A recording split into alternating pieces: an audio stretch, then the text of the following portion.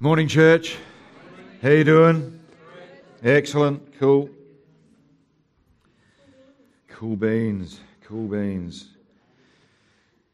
Okay. Let's pray. Heavenly Father, I thank you for the power of your word this morning. I thank you that your word is alive, it's active, it's sharper than any two-edged sword, it's powerful, it brings life, it brings the promises of God, it helps us to see who you are and how you want us to live, it shapes us, it molds us. We thank you for the power of your Holy Spirit as you take this word and you shape our lives around the word of God. We thank you that our lives are going to be different as a result of your word this morning. I thank you that, God, you're shaping us into the people that you want us to be. Lord, I pray that as I speak this morning, that people don't hear my words, but they hear you speaking through me. I pray that power enters the people's hearing in their bodies, in their circumstances, in their situations, as I release this word over your people today. And the wonderful people of God said, Amen. Amen. We pray also for Jenny and for Nicholas this morning. We ask you, Lord, to heal them, to surround them, to comfort them in Jesus' mighty name. Amen. Just a real quick one, a quick announcement that I'll just quickly give this today. Many of you may know that I love my football. That is English football, not soccer. It's not soccer, it's football. It's football, all right, real football. And last night there was the FA Cup final between Manchester City and Watford. I do not know the score. Please do not tell me. If you tell me, you don't get into heaven. I'm not sure if you knew that, but that's the rules, okay? But this afternoon, I've recorded the game from overnight, and if you would like to watch the game with me, okay, at 3 p.m, I'll be pressing play on my recorder so that I can watch the FA Cup final. If you would like to join me, you're more than welcome. Okay? I've got some nibbles. You don't have to bring a smile, but if you tell me the score, I will kill you.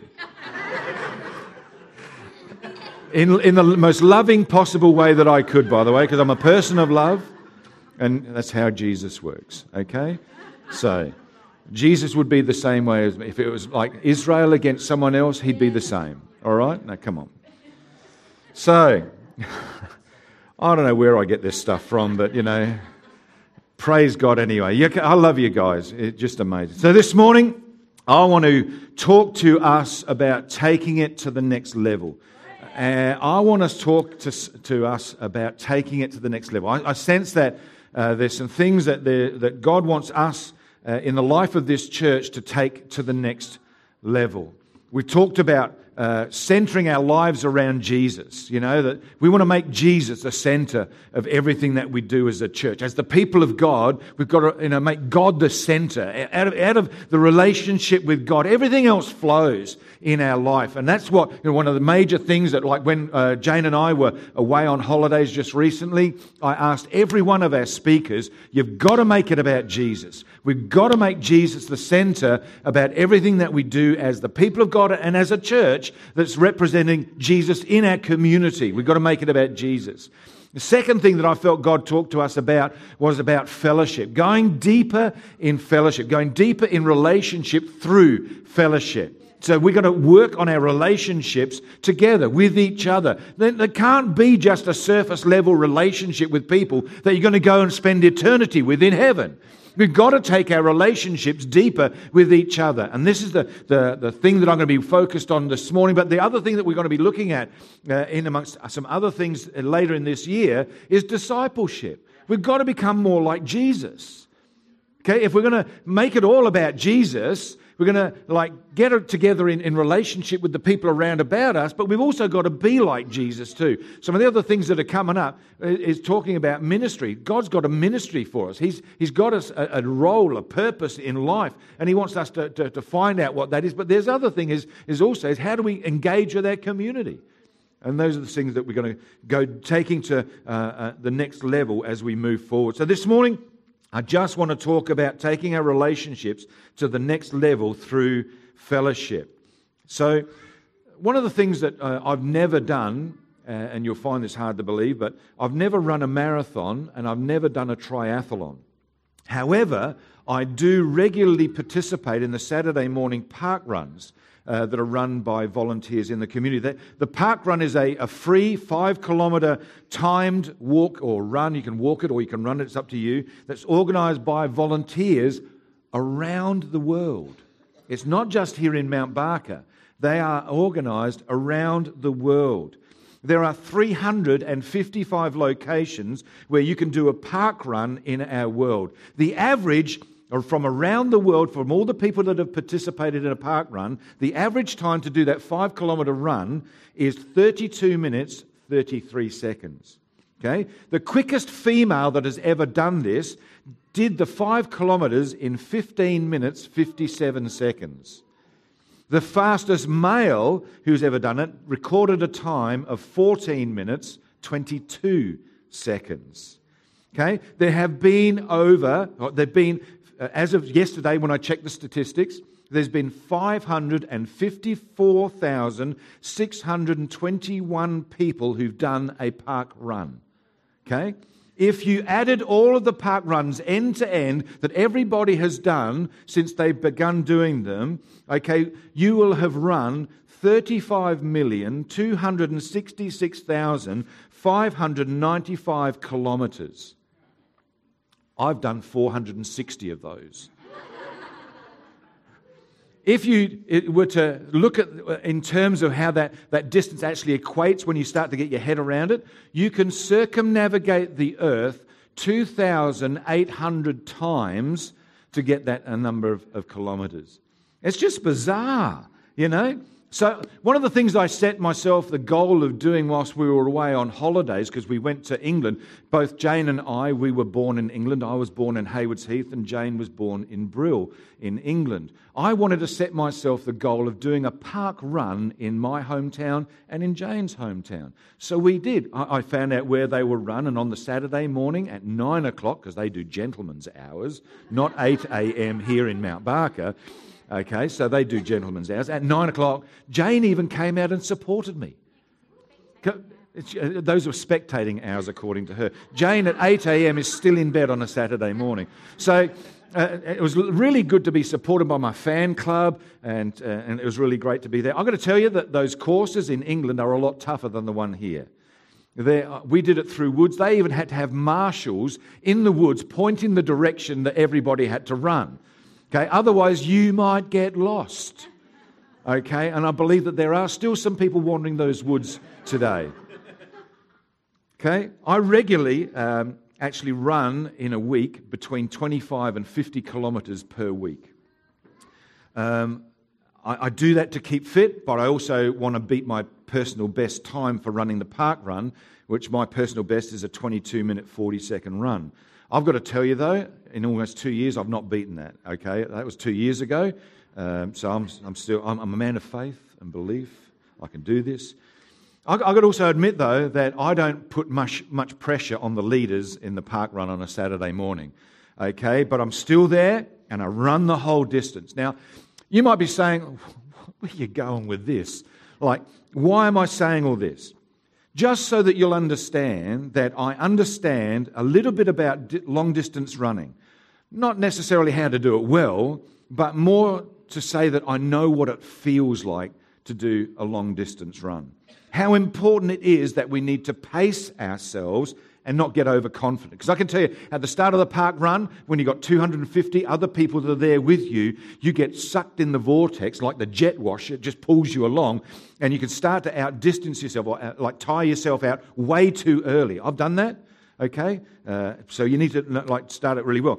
I know what it's like to be running on the roads and through the wetlands of the Larratinga wetlands that we've got here on a beautiful, crisp, clear morning, feeling strong and healthy and glad to be alive and seeing the beauty of nature that's around about. I know what it's like to be cold and windy. My legs feel like lead. My lungs and my calves and my quads are burning. And I'm trying to remember why I was here in the first place. I'd wondered why I'd even come out that morning. I know what it's like to be drained and exhausted, that the urge to quit and to give up, even to just stop and to rest, gets overwhelming. And the only thing that keeps me going is the pure gut determination and the anticipation of how it's going to feel when I come to the end of my run. Maybe some of you know what I'm talking about. Maybe not necessarily about the running aspect of it, but about life. You know what it's like that, you're feeling good, you're healthy, you're strong, and you're going for it. It's a beautiful day, but you also know what it's like when it's cold, it's windy, when your whole life feels like it's lead. There's something that's burning inside of you, and you don't know what it is. It's just eating you up. You know what it's like when you're drained and you're exhausted. You know what it's like. So I'm talking to people that know what it's like to walk through life in this area. It's also curious, I think, that when we read the New Testament, that the New Testament chooses an activity to use as an image for the Christian life, and it's usually running. It's usually running. In Acts chapter 20, verse 24, it says, "However, I consider my life worth nothing to me, if only I may finish the race and complete the task that the Lord Jesus has given me, the task of testifying to the gospel of God's grace." Hebrews chapter 12 verse 1 says, "Therefore, since we are surrounded by such a great cloud of witnesses, let us throw off everything that hinders and the sin that so easily entangles us, and let us run. Let us run with perseverance the race that's marked out for us." 2 Timothy chapter 4 verse 7 says this, "I fought the good fight, I have finished the race. I have kept the faith." So why is running such a powerful picture of the Christian life?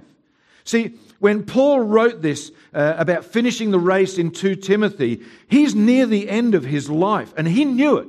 He'd been following Christ and laboring for the gospel for over 30 years. He'd been teaching and preaching and praying and writing and suffering. And many times he was imprisoned, beaten, whipped, starved, and even stoned at times. He'd built and planted churches at times when travel was both difficult and dangerous in that day. He'd experienced great joys and also the devastating disappointments that come with walking a Christian life. But he kept going.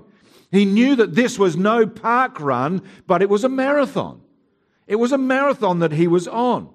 And could the Bible using an image of running for the Christian life be because running is such a solitary activity?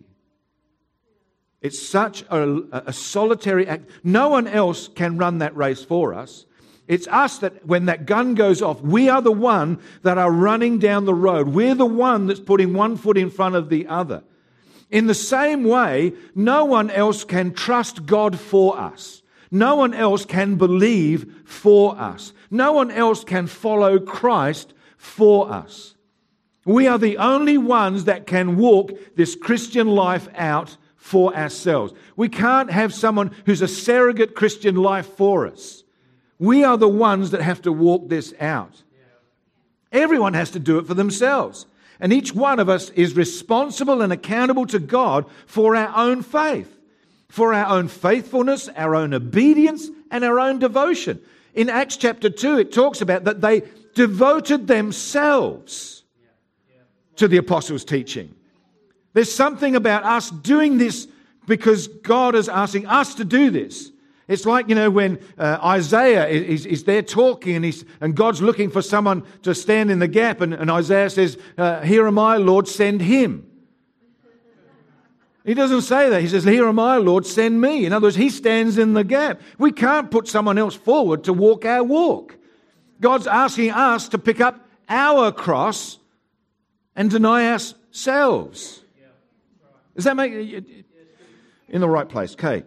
So here's the question.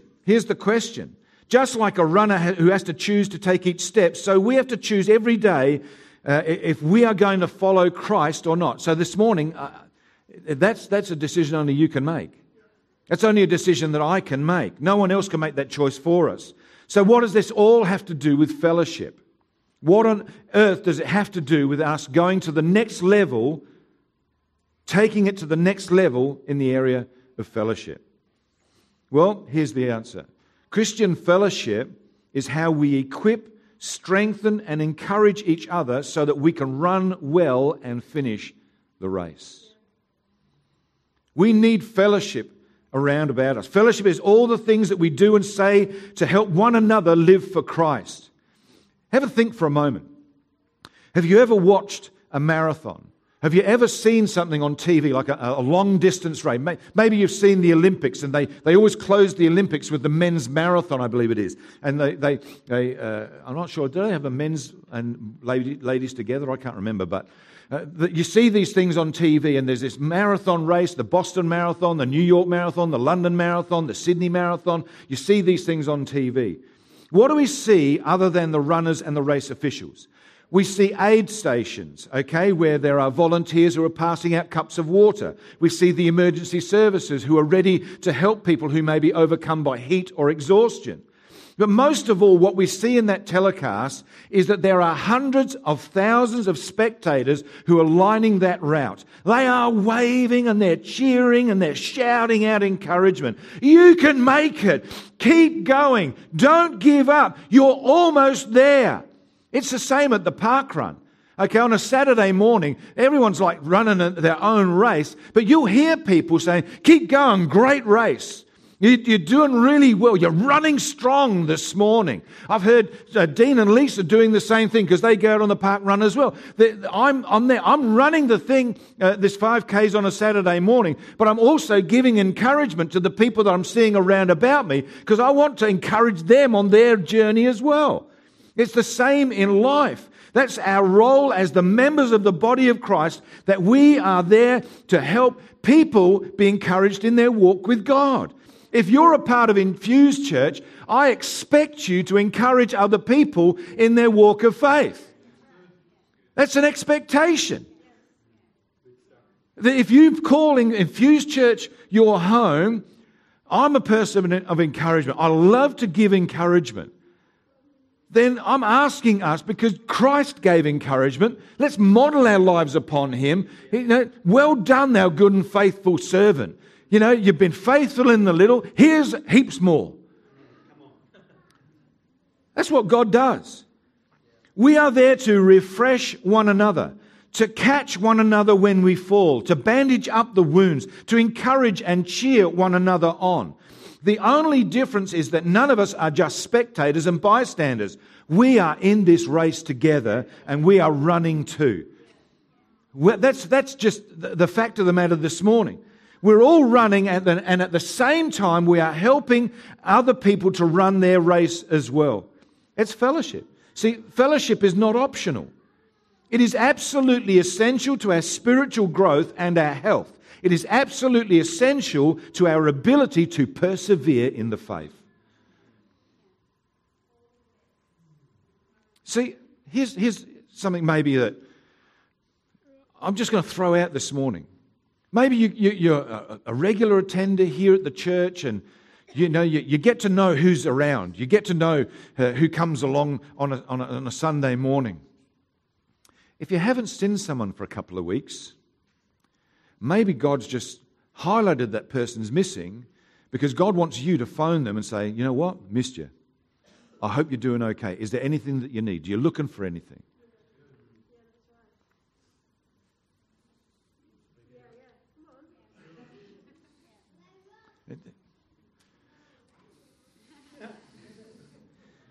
I won't dig that one too much.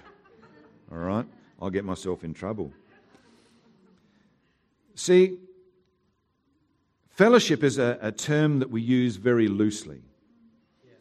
We call it fellowship each time that we get together and there's food and there's coffee involved. Some churches have what they call a fellowship hour, in that they get together before the service. They're early.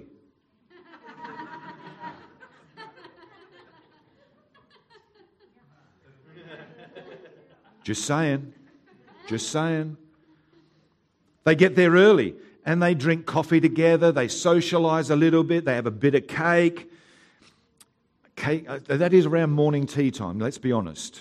Okay, 10 o'clock, it's morning tea. Okay, so they even, like some churches, they organise a church picnic and they say fun, food and fellowship. And you know what? There's absolutely nothing wrong with those things. But that's a shallow level of fellowship. We've got to take our fellowship to a whole new level. If we're serious about growing this church, then we've got to start to care for people and encourage them in their faith. We've got to start to care for people in the journey through life. We've got to start to notice when someone's missing. It's not that we're trying to control them and say, you've got to be at church. No, it's nothing like that. It's about a heart of care. It's about a heart of love that says, you know what, I miss you. I haven't seen you for a couple of days and really wanted to say, missed you. Is that fair? Yeah. It's too bad if it's not.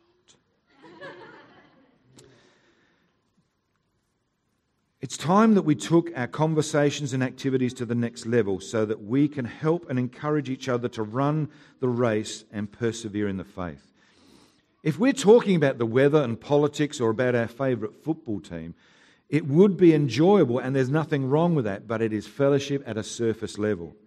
It's a prelude to true fellowship, a way to keep the relationship gears oiled so that deeper, more authentic fellowship can actually take place. Why is it that we've got a men's Kelly pool night? Why is it that I've invited people around to my house this afternoon to watch the FA Cup final? Why? Because I'm taking little baby steps to start to open up the opportunities for fellowship and relationship so that one day, maybe sometimes either you're going through something or I'm going through something, and because we've got relationship, we've got runs on the board and knowing how we are figuring out life out together, we've just hung around a little bit, maybe, just maybe, we can support one another and say, don't give up, Gary. Just keep going, Gary. You got this. God's for you and He's not against you. God loves you. He knows where you're at. He knows what's happening in your world. But it can't be just the pastor who does that. You say, but that's the pastor's job. You're absolutely right. But you know what? It's your job too. It's your job too. We've got to take fellowship to a whole new level in this church. We do friendship and like being friendly on a Sunday morning, we do that well. We do that well. We get many comments from people who visit the church and they say, your church is so friendly. I had people talk to me. It was really nice to come in and feel that warmth and that glow. But we've also had people leave the church saying, I couldn't connect with anyone because no one noticed I was there. How can you have those two diametrically opposed thoughts happening in the same place? It's because we're happy with the people that we've known for years, but don't open up our lives to the people that have been here for 5 minutes. Lord, I pray for the balm of Gilead to come upon the people that are hurting right now with these words that I'm speaking. The confronting message that this pricks us all. I'm not absolved from this. Okay, I hold myself accountable for this as well. We have got to do this. And you know what? You don't have to put on a lamb roast. You don't have to put on a lamb roast. I'm good with coffee and a biscuit. I do. I bring my own coffee. So I'll save you the cost. But you know what? It's just... Hebrews 10:23-25 says, let us hold unswervingly to the hope we profess, for he who promised is faithful. And let us consider how we may spur each other on toward love and good deeds. Let's not give up meeting together as some are in the habit of doing, but let us encourage one another, and all the more as you see the day approaching. The day approaching. Do we consider, contemplate, ruminate, cogitate and deliberate on how we're going to encourage others to move towards love in our church and good deeds? Have we thought about how we're going to do that? The author of Hebrews is exhorting a community of believers to stand firm in the face of persecution, to hold unswervingly to their faith in Jesus Christ, that if they're meeting together, one of the things that has to happen is there's mutual encouragement. How are they going to accomplish that? How are they going to stand their ground? When the hostile government was throwing them in jail and confiscating their property, how do they hold unswervingly to the hope that they profess when they were facing the very real possibility of dying for their faith? The writer of Hebrews is challenging this. How do we do this? And he says this, he tells them, spur each other on towards love and good deeds, to meet together and encourage one another. In other words, they would have fellowship together. Can I encourage you, if you're not in a connect group, you need to be. You need to be in a connect group. We need connect groups in this church. We have some great ones that are running right now. In fact, all of them are great. But you know what? We need connect groups. Come and talk to me if you want to know where they are, if you want to start one.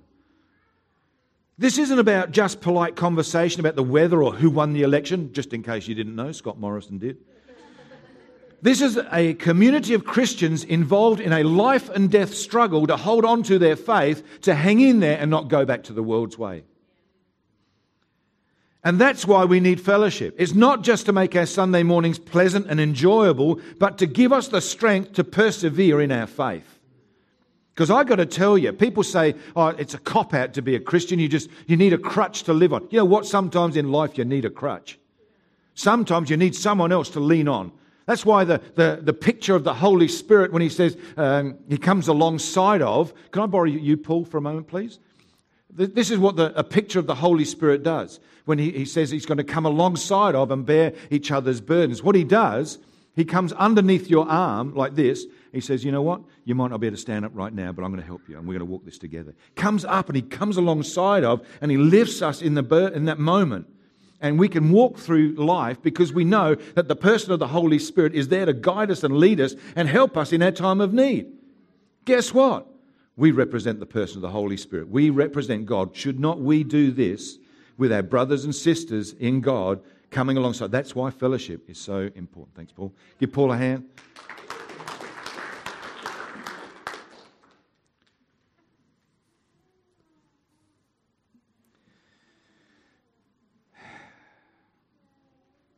Here's a question for us this morning, and I'm going to go a little bit of overtime because I'm going to go over a bit of time. I haven't spoken for 8 weeks and I've got stuff to say. So,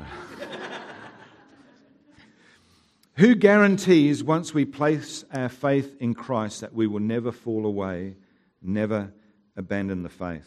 Whose power is it that holds us in union with Christ? Is it your power? Is it mine? No. It's God's power that keeps us in the faith. John chapter 10, verses 28 to 29 says this. I give them eternal life and they shall never perish. No one can snatch them out of my hand. My Father who's given them to me is greater than all. No one can snatch them out of my Father's hand. If that's true, and I believe it is, then why the big fuss about encouraging each other? Won't God see to it that we persevere? Yes, He will. But He will do it through the body of Christ, and that's you and me. God's grace comes to each of us through each of us. His encouragement comes to us by the words that we speak to one another. He refreshes and He renews our strength through acts of kindness that we perform for each other. We are the channels through which God's power flows by the power of the Holy Spirit. When we think about it that way, we begin to realize what an awesome responsibility that God has placed into your hands and into my hands. Whatever it is that we need from God in order to keep believing and to keep obeying is going to come through the body of Christ, including the people in this room. It may be a word of encouragement. It may be a prayer, a reminder of a truth that we've forgotten. It might be just listening. Whatever they need, it will come through you and it will come through me. So here's the thing, okay? The next time that we are tempted to criticize someone, if they're not doing so well spiritually, maybe it's because we've not been faithful in our responsibility to them. Maybe what they need is for us to judge them less and to pray for them more.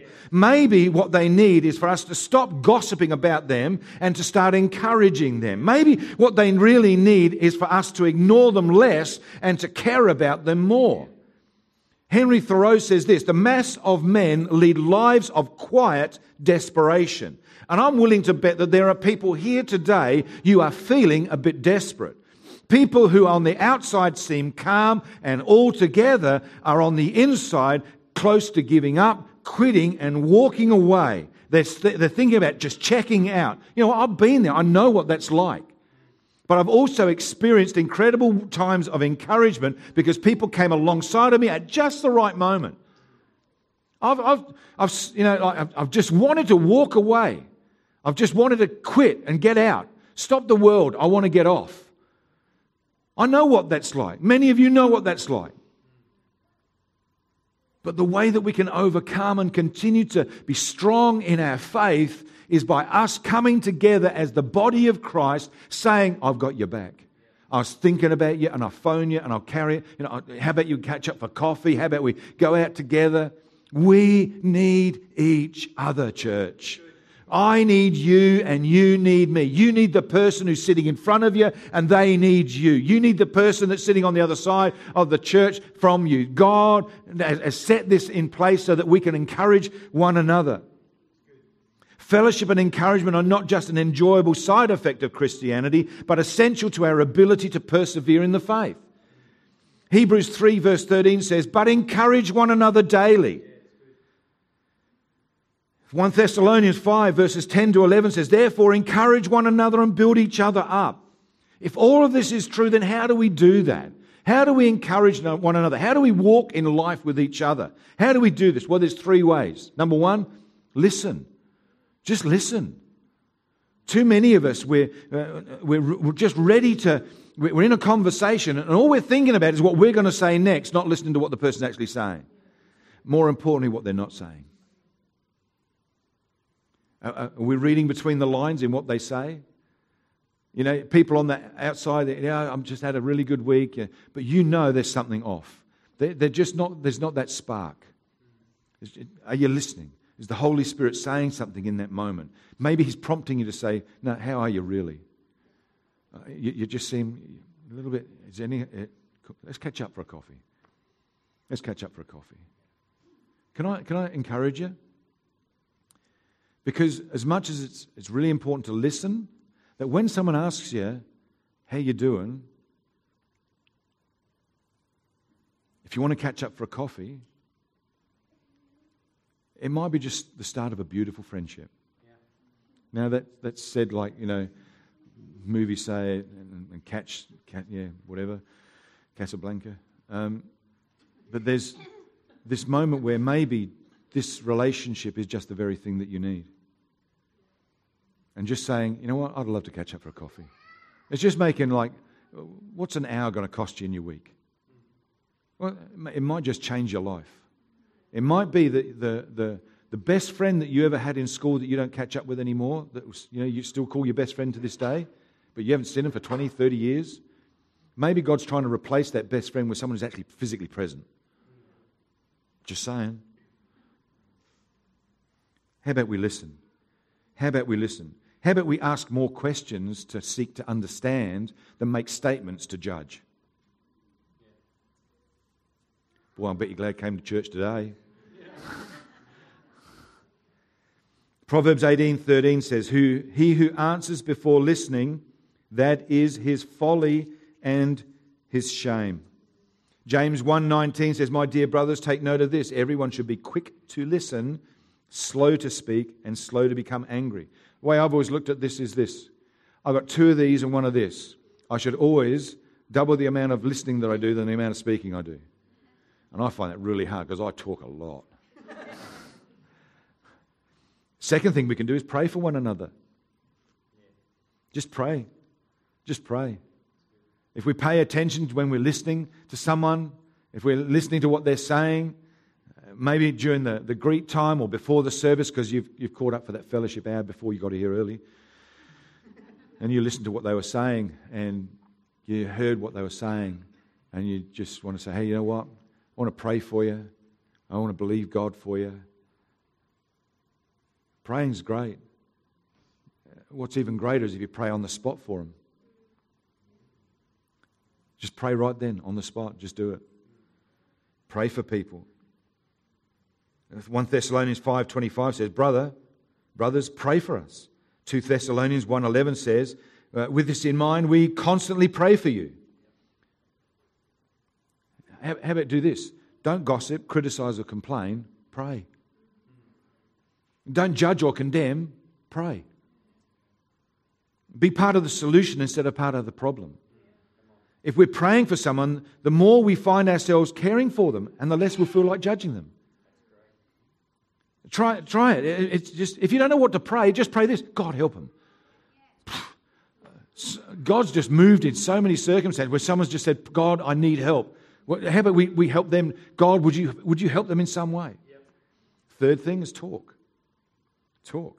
Ephesians 4 verse 15 says, speak the truth in love. I'm going to go for the bullseye on this one, all right? Too many Christians talk and there is absolutely no love in what they say. Yeah. Let's not be one of them. Yeah, let's not be one of them.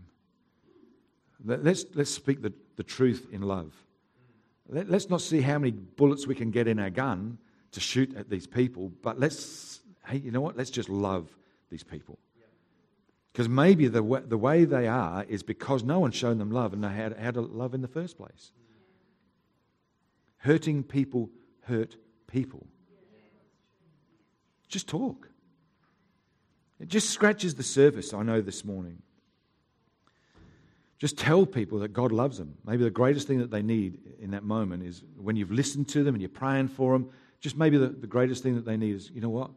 God loves you. He's not angry with you. His grace is for you. He wants you to break through. But you know what? More than that, but I love you and I care about you. And I just come today to just sort of like tell you that, you know, let's catch a coffee. Let's hang out together. Let's laugh together if it's right. Let's cry together if we need to. Let's just be real. Let's be real. Every person is unique and everyone's needs are different. Being committed to fellowship takes time, effort, and a willingness to take some risks. When was the last time we took a risk and invited someone new that was new to our church, to our home, and start to get to know them and fellowship with them? Jane and I have made a decision that this year we are going to get ourselves ready on the Sunday, that if there are visitors that have come to our church, we want to invite them home. I mean, we're not ready today because we're just still getting back from holidays and stuff, but you know, that's a goal that we've set ourselves. Maybe you can't do that each week, and we can't do that each week, but maybe one Sunday in a month we could. Imagine how we could grow our church if we decided as a fellowship that I'm going to dedicate one Sunday every month or one Sunday every 2 months and said, you know what? I'm going to make a decision that we're going to, as a family, as a person, I'm going to invite someone out for lunch. Maybe you can't do it at home, but maybe you could do it at a coffee shop or a cafe. It could be just a toasted cheese and tomato sandwich. I love toasted cheese and tomato sandwiches, especially with a bit of HP on the top as well. But could we grow our church by doing that, by being real and just doing that? Is that something that maybe you as a family could sit down and discuss and talk about? It doesn't matter if we've been friends for years or if we've only just met. This morning I'm challenging us all as a church. Let's go and take it to the next level in fellowship. Let's stand. I'm done.